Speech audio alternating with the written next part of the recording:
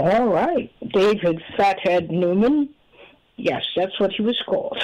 Fathead Newman. And James Clay with Some Kind of Mean. David Newman is on tenor sax and alto sax. James Clay is on tenor sax and flute. Wynton Kelly is on piano. Sam Jones is on bass. And Art Taylor is on drums.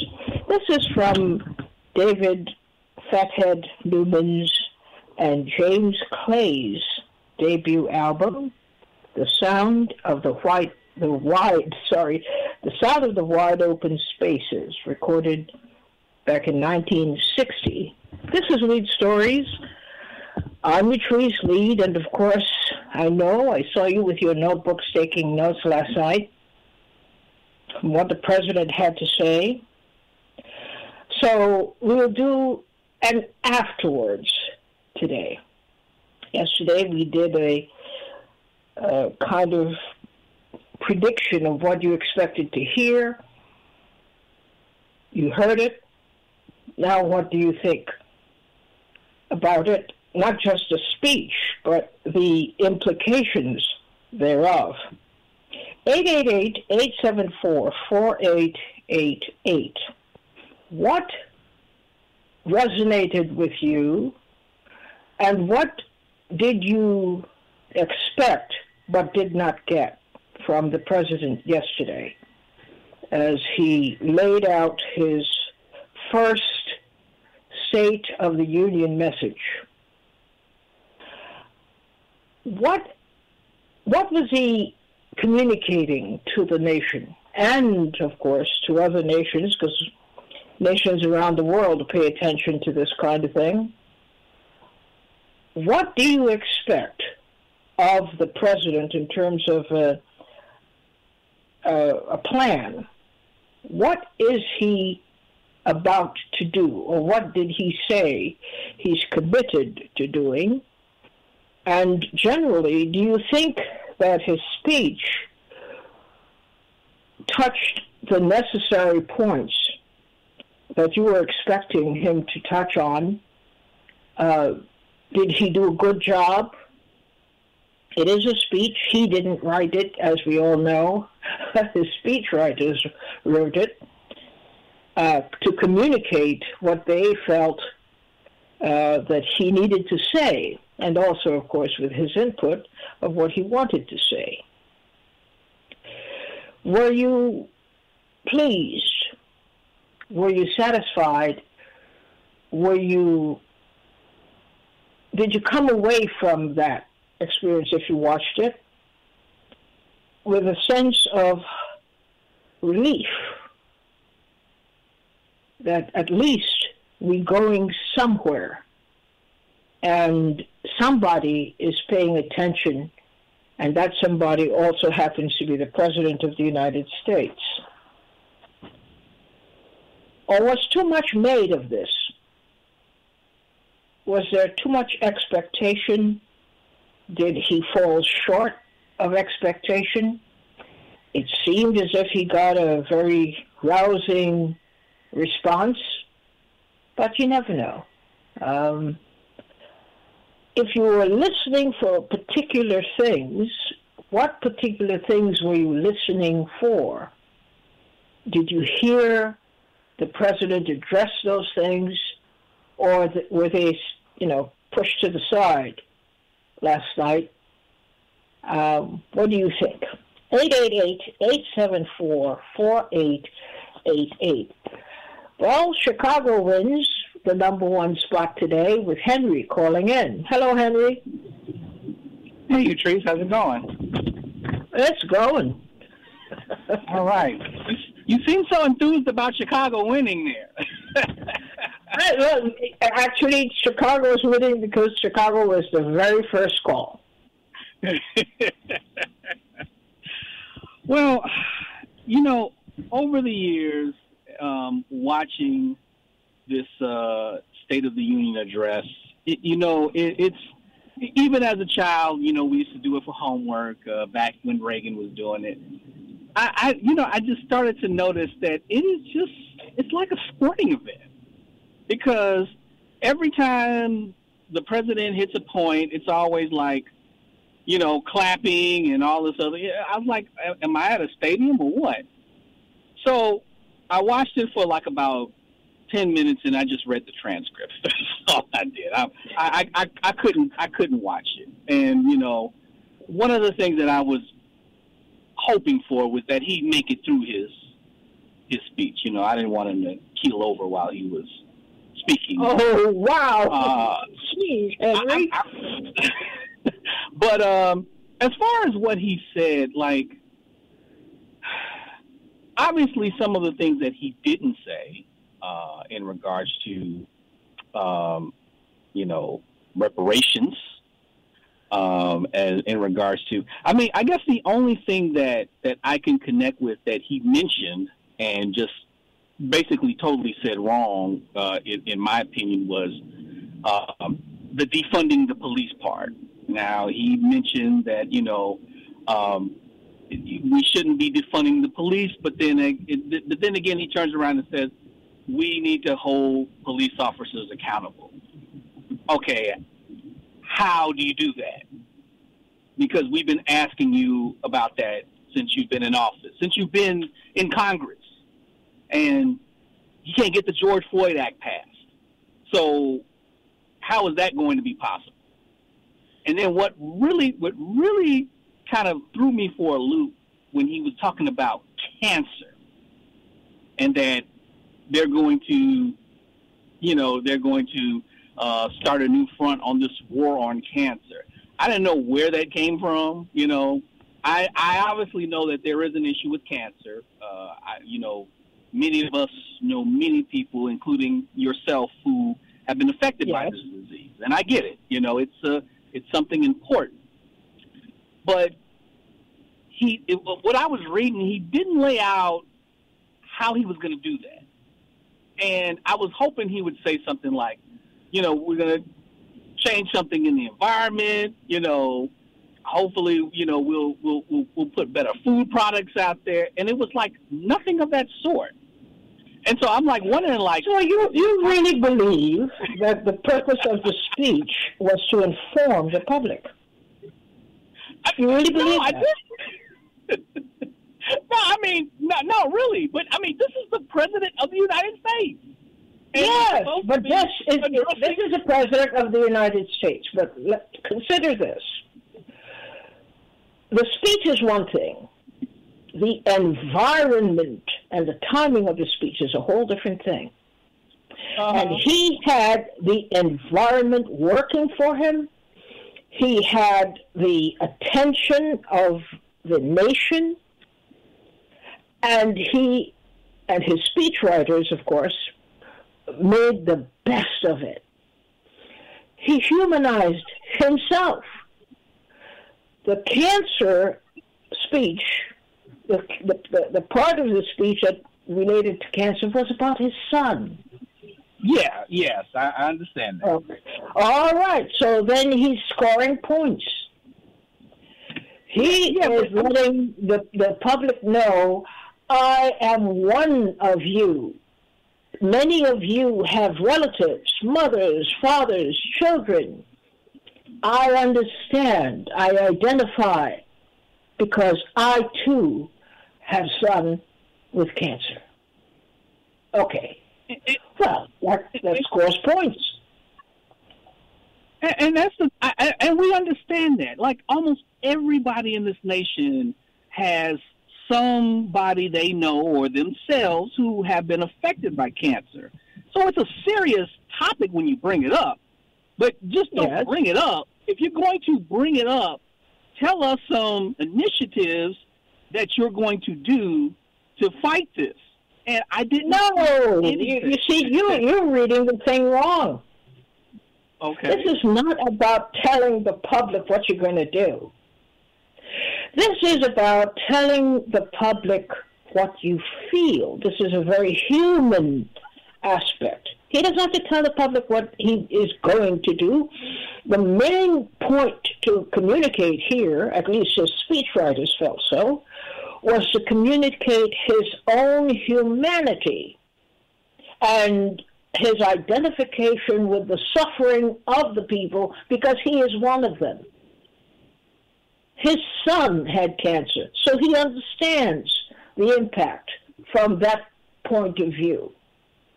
They do all these underhanded tricks to get people to say, oh,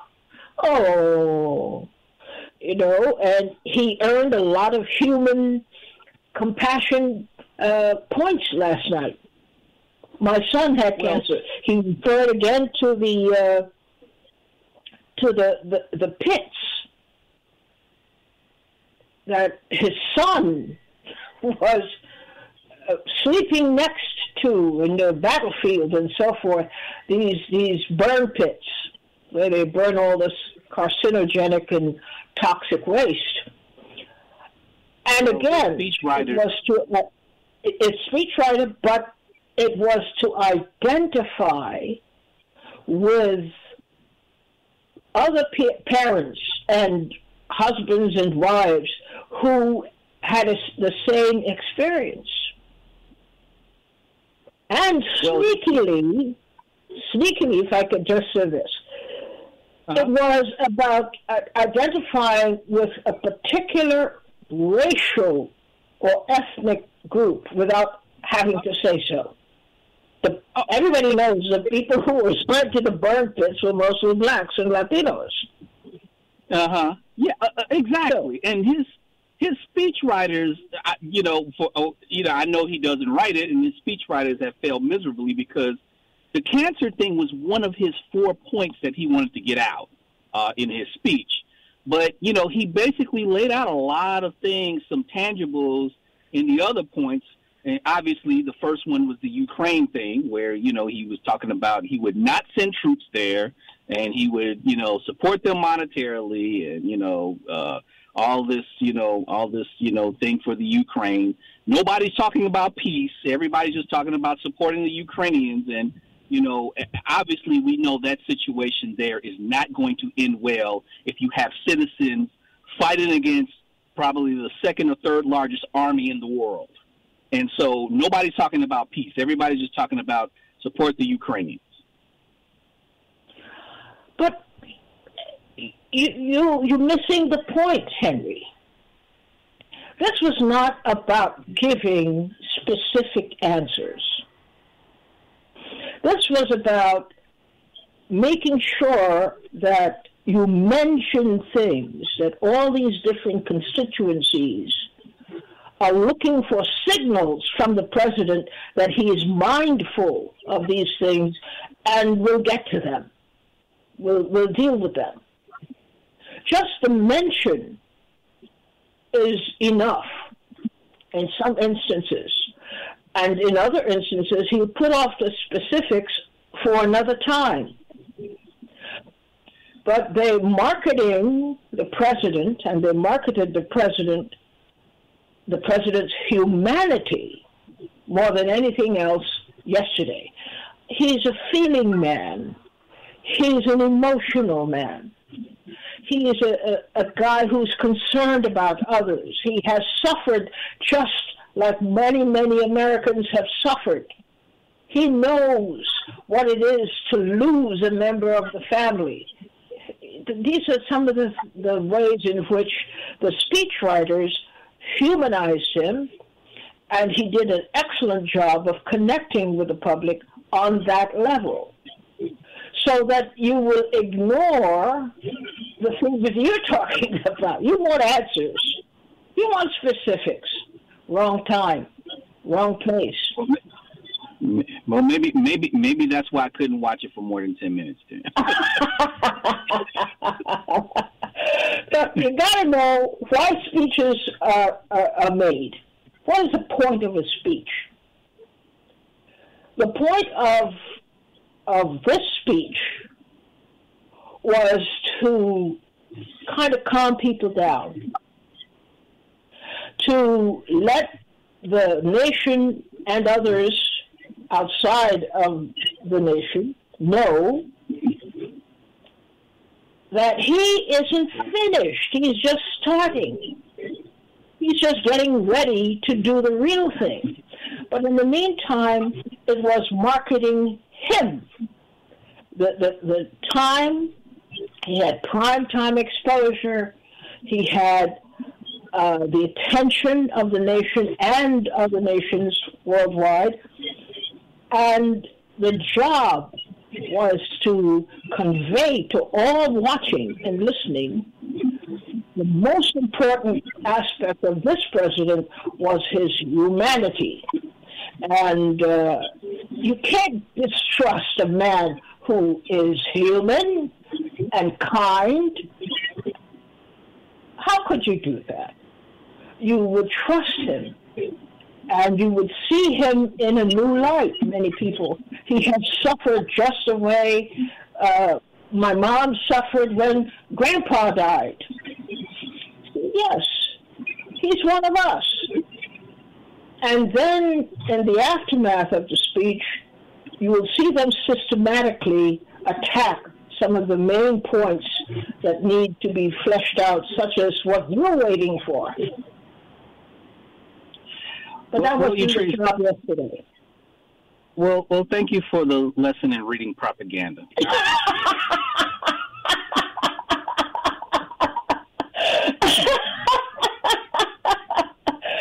Oh my God, that was the nicest way I was ever told. Oh, shut up. No, seriously, that is a good way of reading propaganda. I really appreciate that. No, it's very important. You see, this is a calculated thing. It's calibrated because the people who write speeches are operating on polls. They have seen feedback, all kinds of feedback from all kinds of places where they commissioned polls and so forth. What are people feeling? And it was clear to me that the whole point there was to have Joe Biden identify on a human level with the people, not necessarily strictly as a leader talking about wartime and no. I'm one of you. I've suffered just like you. I know your torment. And so you can trust me. When the next speech rolls around, trust me then too. See? This was a setup. So as setups go, I think they calculated quite well. We are the ones who continue to, set it aside. We want them to talk facts and figures, and that's not the purpose of the speech. Look at the environment. He was coming in after somebody the nation has grown to hate, who is Donald Trump, who wants to kill everybody and shoot everything. And here he is saying, I'm just as hurt and I'm as human as you. I have had particular experiences which were great setbacks for me, just like you. But I am clear, even so, about what we have to do. And I'm asking you to join hands with me so that we can do it together. Oh, boo-hoo, boo-hoo, boo-hoo. People are crying. Oh, well, the description that you just gave me, the description you gave me is the same way I felt when I wasted my 10 minutes watching it.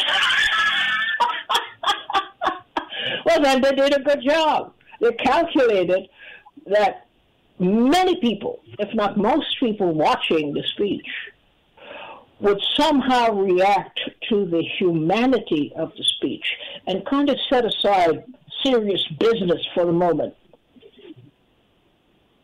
I think it's better being read, because I got a lot out of it just reading it. So. But you're not a typical person, are you? The typical person would not have read this speech at all. The typical person would want to hear the emotion behind the sound of Biden's voice and would want to see, the reactions on his face being registered. That's what the speech is for. Thank you for getting us started today, Henry. Good points. Good points. Gwen from New York, you're on the air. Hello, Gwen. Yes? Yes, you're on the air.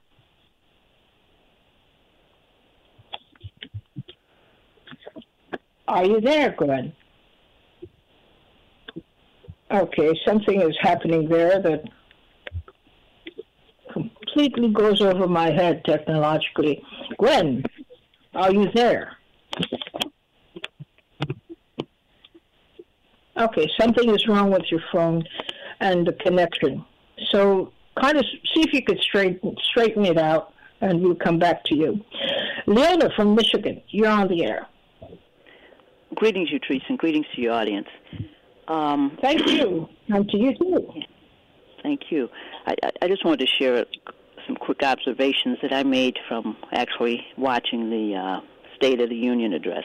I noticed off the top, it seemed like there are a lot of folks there that had quote unquote frozen smiles on their faces, in a way, more females than males, and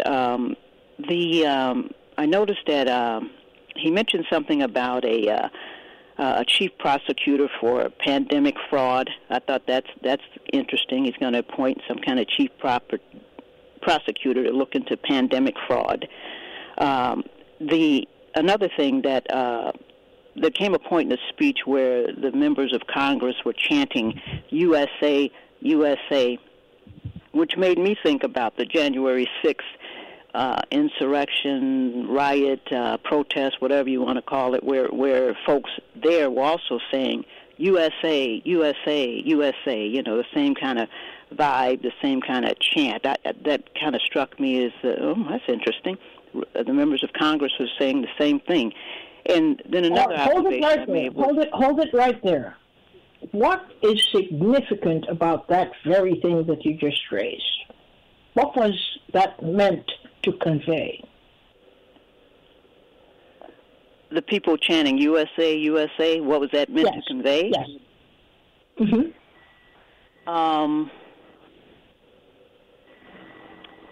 I'm not exactly sure, but I suspect it has. I don't know. I'd have to ask the folks who said USA, USA. I don't know, but I just noticed it happened. Well, yes, it did happen, and it was meant to indicate to the viewer and the listener that there was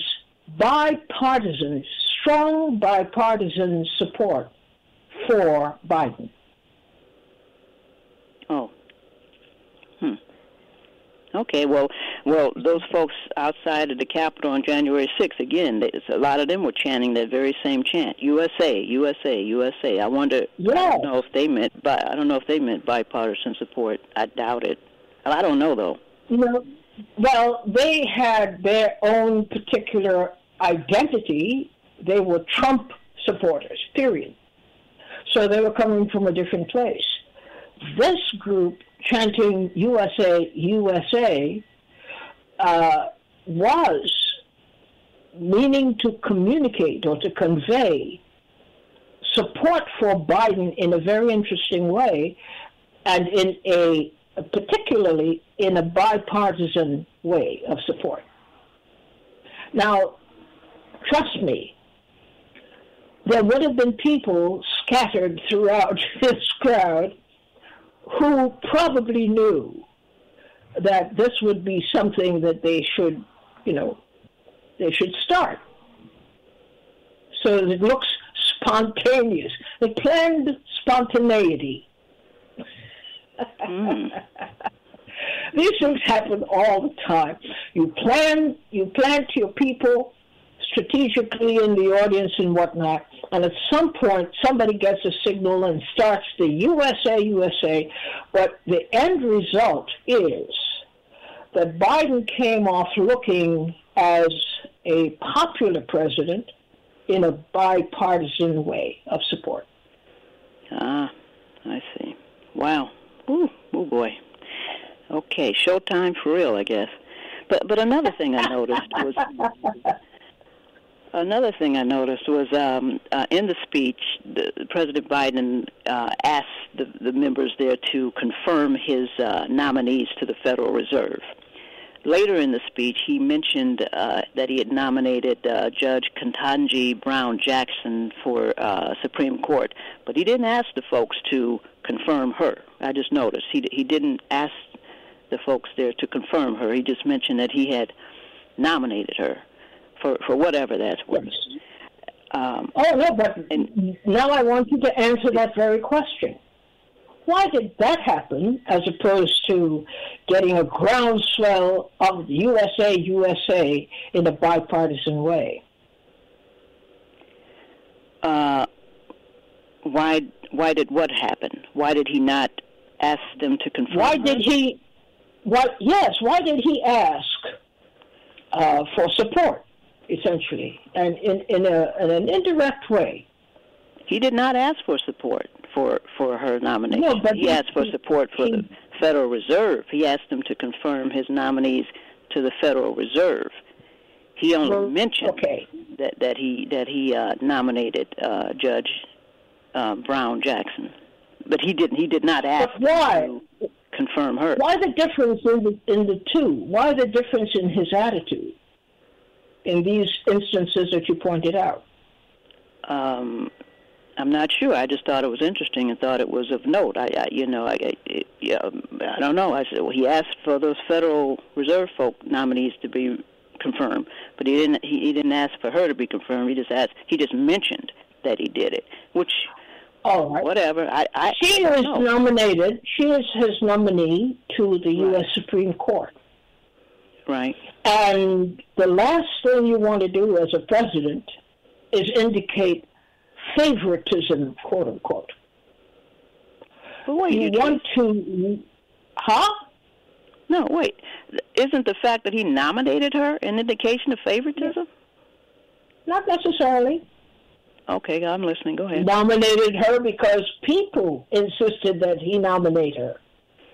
We don't know whether she is his personal choice or not, but he was careful to observe the distance as a tentative appointee to the U.S. Supreme Court that he is maintaining hands off. He's exercising no influence there at all.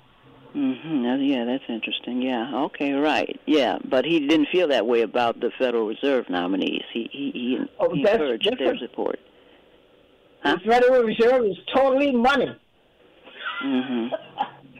The Supreme Court is about ruling about the laws that govern the land. So you want to be really careful as a president not to make it appear that you have a particular prejudice or a particular like for any nominee. It's up to the court. Gee, okay, all right, okay. And, he did come off very, very folksy and all that stuff, but, a lot of stuff, I guess you got to look at what people do, not what they say. More got to look at more of what they do. It's a speech. But it's a very important thing to pay attention to a speech, especially given by a person at a particular level, in his case, as President of the United States. There are all kinds of reading between the lines that you have to do, which would indicate what his agenda might turn out to be, or what are his own priorities, what you have to look out for, and what does he say versus what you think he means. This is all about speeches, I should say. Mm-hmm. When people make speeches, they have all kinds of agendas wrapped up in them. Mm-hmm. I remember you saying at one point over that you also have to listen to what's not being said. Exactly. Yeah.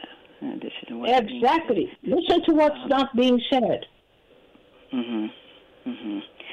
let me just say a couple more things, and I'm done.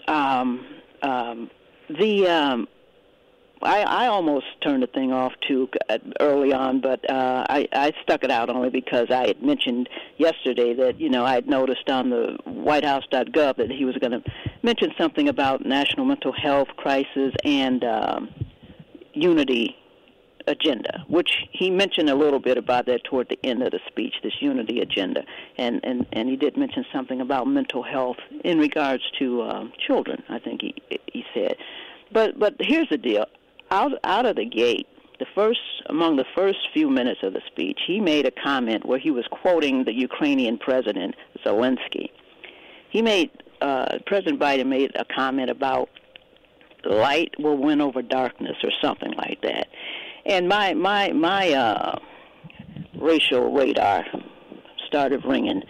This idea of light will win over darkness. Now, it's probably more about me and my history, but to me, there's a racial twinge to that statement because on some level, given well, anyway, first of all, darkness sometimes gets a raw deal.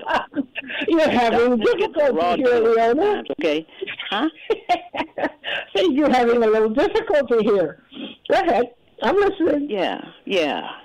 Well, as I said, darkness gets a raw deal sometimes because each and every one of us, came here in darkness, in our mother's womb, for the most part, except those who were artificially inseminated, what have you. But and there can be darkness does not necessarily mean bad, and light necessarily don't mean good. So, and just another piece. Recently I saw a video, and I don't know how true this thing is, but it showed this President Zelensky, in a former time of his life, doing almost a striptease with 4 other guys on a video. He's not a bad dancer, but I understand that there was a time in Haiti the powers that be picked some dancer to be the head of Haiti, and maybe it's a thing where the powers that be picked another dancer to be the head of. Don't forget, we had several. A musician who was president of Haiti. You never know. Some countries are able to separate things. For some, these quirks are actually appealing. And for some, it disguises a lot of nasty stuff that you would rather not have the people concentrate on or want to know. So there are all kinds of reasons. But we shouldn't make necessarily too much of, well, this guy was an entertainer or a comedian. Well, we have people... Oh, yeah, actor, reality TV show host. Okay, I get it. Yeah, okay. Yeah. Okay, I get it. And then closing, Yatrice, I don't know if you saw that newscast about the black African folks who are trying to get out of the Ukraine are kind of having a hard time doing it. I guess this global system of racism, white supremacy is in effect 24/7, 365. There you go.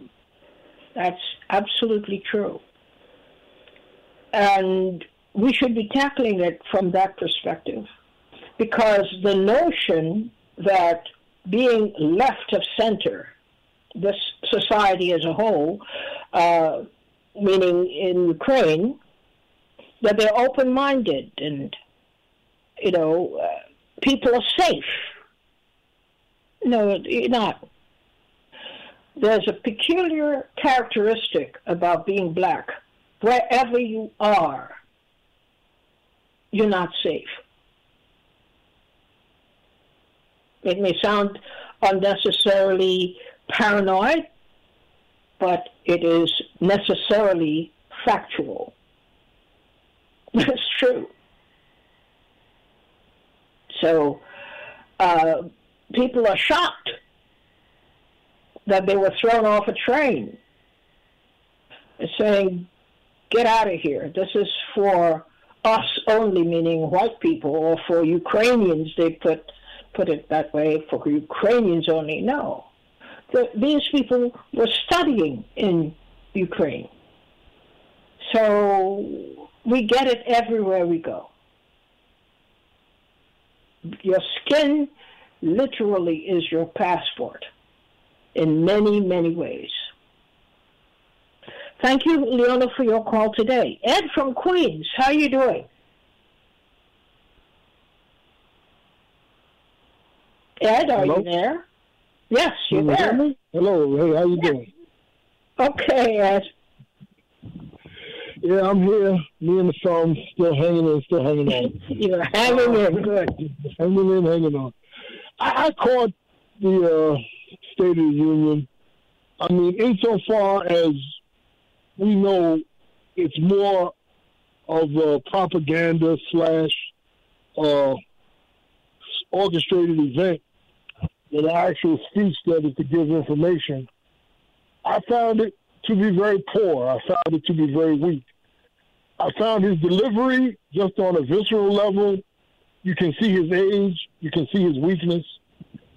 I found his tone not very convincing. For this time in this world and in this country, he's not the picture of leadership that I want my country to portray to the world or to the populace at large. A lot of things he said didn't make any sense when he referred to inflation and he referred to employers lowering their costs and not lowering wages. If you know anything about economics, the classic way to lower the cost of production is to lower the wage. So it didn't make any sense. I mean, all the folksiness, all the trying to relate to the common people. For me personally, that's BS. We need someone who's stern, who's strong, and who has a clear vision, because this country's in peril. And he's not the guy. He's a servant of empire. His speech was kind of pathetic. And, I just don't know where this country's going. So, Ed, how do you really feel? Oh, well, let me tell you. No, I mean, this guy, he's not the guy. He's not the guy for this moment in time. I'm sorry. All right, he's not the guy for you. He's not the guy. As far as I'm concerned, but, I mean, if you look at history, he's not the guy. I mean, he's played out. I'm sorry. I mean, I know he was history. Now, here's the thing. The country's in a very strange place right now. Mm-hmm. It doesn't, we just got out of dealing with a maniac, Donald Trump. Mm-hmm. So the first thing people want to do, speechwriters, was to show he is not Donald Trump. He's a human being. He's kind. He's grandfatherly. I hear what you're saying, but I don't need that right now. I don't need my grandfather now. I need somebody who knows how to handle business. I don't need my grandfather right now. I'm sorry. I love my grandfather when he was alive. Samuel was a good man, God rest his soul. But Samuel wasn't the man for this time, and he ain't. We need somebody who's dynamic. But guess what? We need somebody. It goes very far, though. And all the more reason because on the flip side of the Biden coin is Putin, who is exactly the guy you think is a leader. Well, no, I don't think Putin is a leader. I think Putin is well, as you know, I know about the history of Putin. Like I said, when I was in the service, I was over there in Bosnia and heard murmurings of him. He's a Russian mafia. He's a Russian mobster who was in KGB, and he's doing exactly what I believe he thinks is the correct thing to do, based on the fact that Biden is president and based on the fact of the position of China. Don't discount how much China is playing an influence in his behavior, number one. Number two, in the end accumulation, Putin is concerned with money and power. And if he can secure the Ukraine, which has been historically part of Russia from the time of the Tsars, he's good. He's trying to corral his people. He's trying to corral his thing. You got to look at what's happening in the Ukraine. They're handing out weapons to civilians. And the crime rate... Because they have nobody wanting to fight. Well, but you can't hand... They don't have enough people willing to fight. Yeah, but you can't hand military-grade weapons to 80-year-old people and hooligans. What are they going to do? They're robbing, they're looting, they're raping people. I mean, it's chaos on top of chaos. And that's the whole... That's what happens. That's what happens in war. And that's the other thing. People are expecting law and order. Are you crazy? In wartime? I'm not anything can happen. I'm not saying. I'm saying that in war. I've been in battle. There's a certain madness in battle, but when you implement civilians with military grades, you're creating chaos, and chaos is some people's playground. Some people who are leaders don't care about the short-term issues. They care. They're seeing things in the long term, even if the short term that they are creating themselves is going to be pure hell. They are absolutely convinced. Down the road, they'll have it in hand. You know what it is for a leader to say, we're lining up our artillery for 40 miles, and they're all headed to Ukraine. He means to kill everybody. This is widespread killing. He's not kidding. This is not your normal leader. I don't believe that a lot of the propaganda that we're getting out of the mainstream media in this country is actual or factual. Because I don't believe that Putin wants to destroy the Ukraine, because in the final analysis, he needs that part of Eastern Russia if he intends to be So he'll get it if it is just about getting the land. If it's just about getting the land, that's really what it is. He doesn't care whether there are people still on it or not. Well, if there's no people on it, get rid of everything on it. There's no way to control the land without the people. That's what I'm saying. He can't want to alienate. That's what happened with Sarajevo. Once you alienate the people, you got to remember, these people that are fighting these people are related. Some of them are closely related. And in the final analysis, you're not going to kill your brother. And that's what happened in Sarajevo. That's why it was so hard. Overwhelmingly. The sheer might, the sheer volume of force that is going to be directed will change a lot of the equations that have held up for centuries about being cognizant of family ties and where you all grew up and were born, and you have particular feelings for a town because your grandfather was born there. No. This is a warlord. And his formula seems to be you vanquish the enemy by sheer might and power. You pulverize them. I understand what you're saying, but for someone that's been in that theater, even though it was almost 15, now almost 20 years ago, there is something to be said for family ties. There is something to be said for a certain amount of fidelity, and no matter how much armament you bring against a person, there's a human being behind the tank. There's a human being behind the artillery piece, and that plays a part. It plays a part, believe me. Yes, but it can be an overwhelming part. But still, it's a numbers game. You could have people with very close family ties, but they are not nearly as many as the people who are there to follow orders and kill. That overrules everything. At times, when you are given an order in whatever army it is, whether it's China or Russia or Germany or Greece, an order is an order. And you know you can be shot and killed for disobeying orders.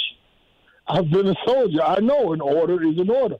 Other than the order that violates the Geneva Convention or an order that is cruel and unusual as far as what doctrines of war are. But, I mean, like I said, the battlefield, it's a different place. And a lot of things can change. This is not going to be as easy as he thought it was. And I don't think it's going to end the way that a lot of people think it's going to end. I think this is going to last for a long time. And the results are not going to be beneficial for the Ukraine or beneficial for Putin and Russia. Well, that's usually what happens in war. No matter who, quote, wins, unquote, in a sense, everybody loses because it reduces just about everybody to a level of inhumanity. If they're lucky, they may hold on to some of it, but most of them will not be able to hold on to the humanity that they were raised with or knew. Well, conflict changes you. Conflict changes you on personal experience. It brings out the best or the worst in your personality and in your psyche. And but with that being said, like I said, our guy Papa Biden is not the man for this time. He's not. What did you just call him? Papa Biden. Papa Biden. Not the man. Papa Biden. He's not the man for this time. He needs to step. You don't think so? I mean, I give Kamala a shot. Tell you the truth. Oh, speaking of which, I wanted to reach out and get her by the neck. How could you, on the occasion of the president's major speech, wear brown? You wear a brown suit. What is the matter with you? Is there nobody who could tell you that it's not coming across too well? Like I said, they're not together. I don't think they've ever been together. They were victims of circumstance in the beat Trump fervor that ran that election. And like I said, I don't think they've ever came to a parlay or a meeting of the minds. I think they're two separate forces with two completely opposing agendas. And like I said, this is not the time for that nonsense. It's not. No.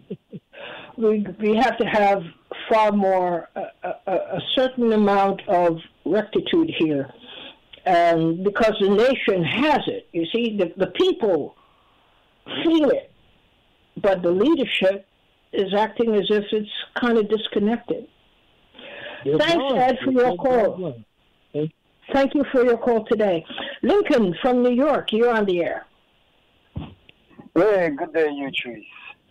Good day. I would like to respond in a commentary way based upon what you said, based upon what Henry said, and based upon your response to Henry, and also the sister who spoke before Ed, and what she said and your response to her, and also something you just said to Ed, in reference to Putin as a warlord.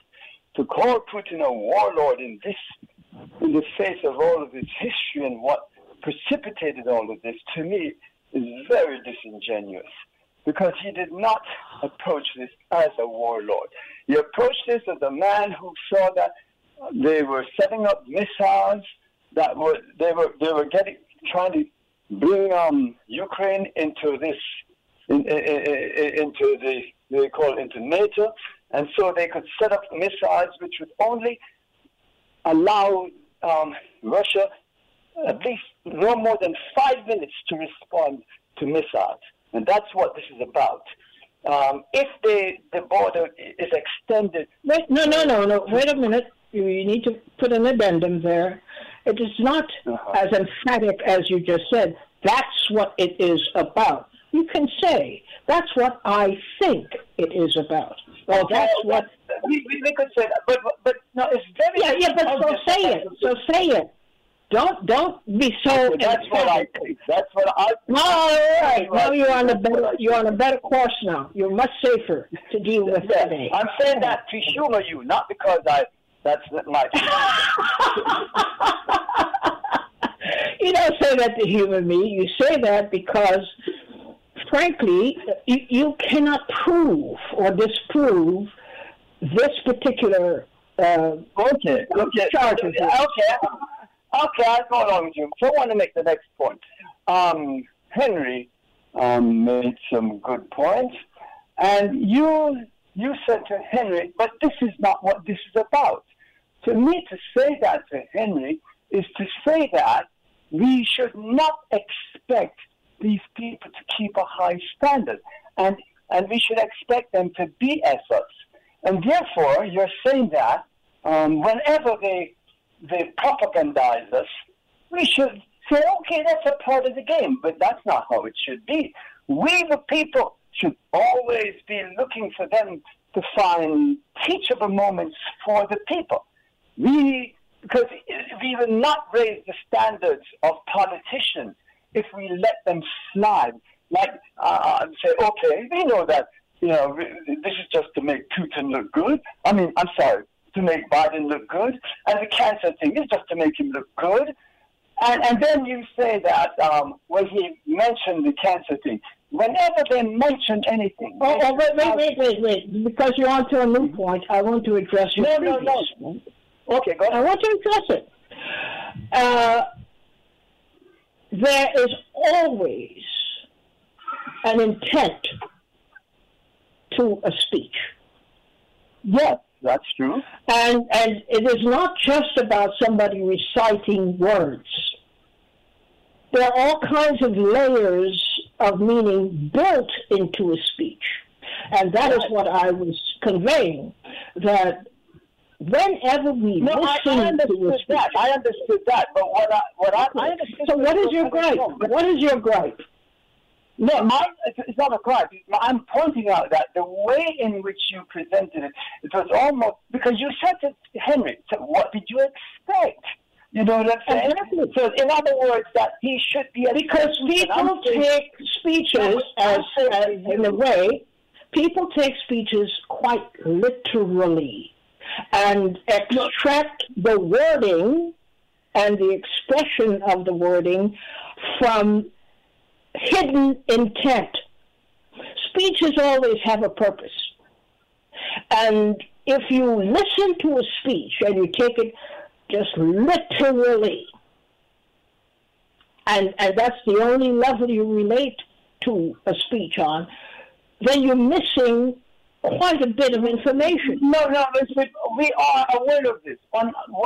People like you and I and Henry are aware of this. But what I'm saying to you is that we should not allow them to escape with this. We should expect truth from a politician. Just like when Martin Luther King... One second. Just like when Martin Luther King went and was preaching against racism, etc., he was expecting a change. And I'm saying to you, we should raise the standards of politicians. We should say to them, okay, no more speeches with any euphemisms, etc., to trick the people. We want truth. We want politicians who come with an answer. Like, for example, when Obama said change, that was a very nebulous statement. He didn't itemize what change mean, and I hear people running about change. Change what? You see, and so we fall for these little adages and these. And I'm saying to you, I was not against what you said, but I'm saying we must be mindful to how we respond, so we do not give them encouragement to continue in that direction. That's what I'm addressing in terms of your response. First order of business is for us, the people on the receiving end of these messages, to understand that there are several aspects to a speech. It's not just what is said. It's also what is not. I understand. We're almost out of time. Let me just touch on Jackie's thing quickly. No, we don't, because we're out of time. You'll have to call me back tomorrow. And we'll make time to talk. Okay. Call me back tomorrow. Because I want to say something about your response to that sister. All right? Okay. Yeah, but we could talk about that tomorrow, too. Okay. Peace and love. Peace and love. Really good. Thank you all for calling, and thank you for contributing to this very brisk discussion today. As I just said, we can deal with some of this again tomorrow, if you wish. Thank you, though, for today. I really do appreciate your call. I appreciate your honesty and frankness, and I appreciate your desire to see things when pointed out. Bye-bye.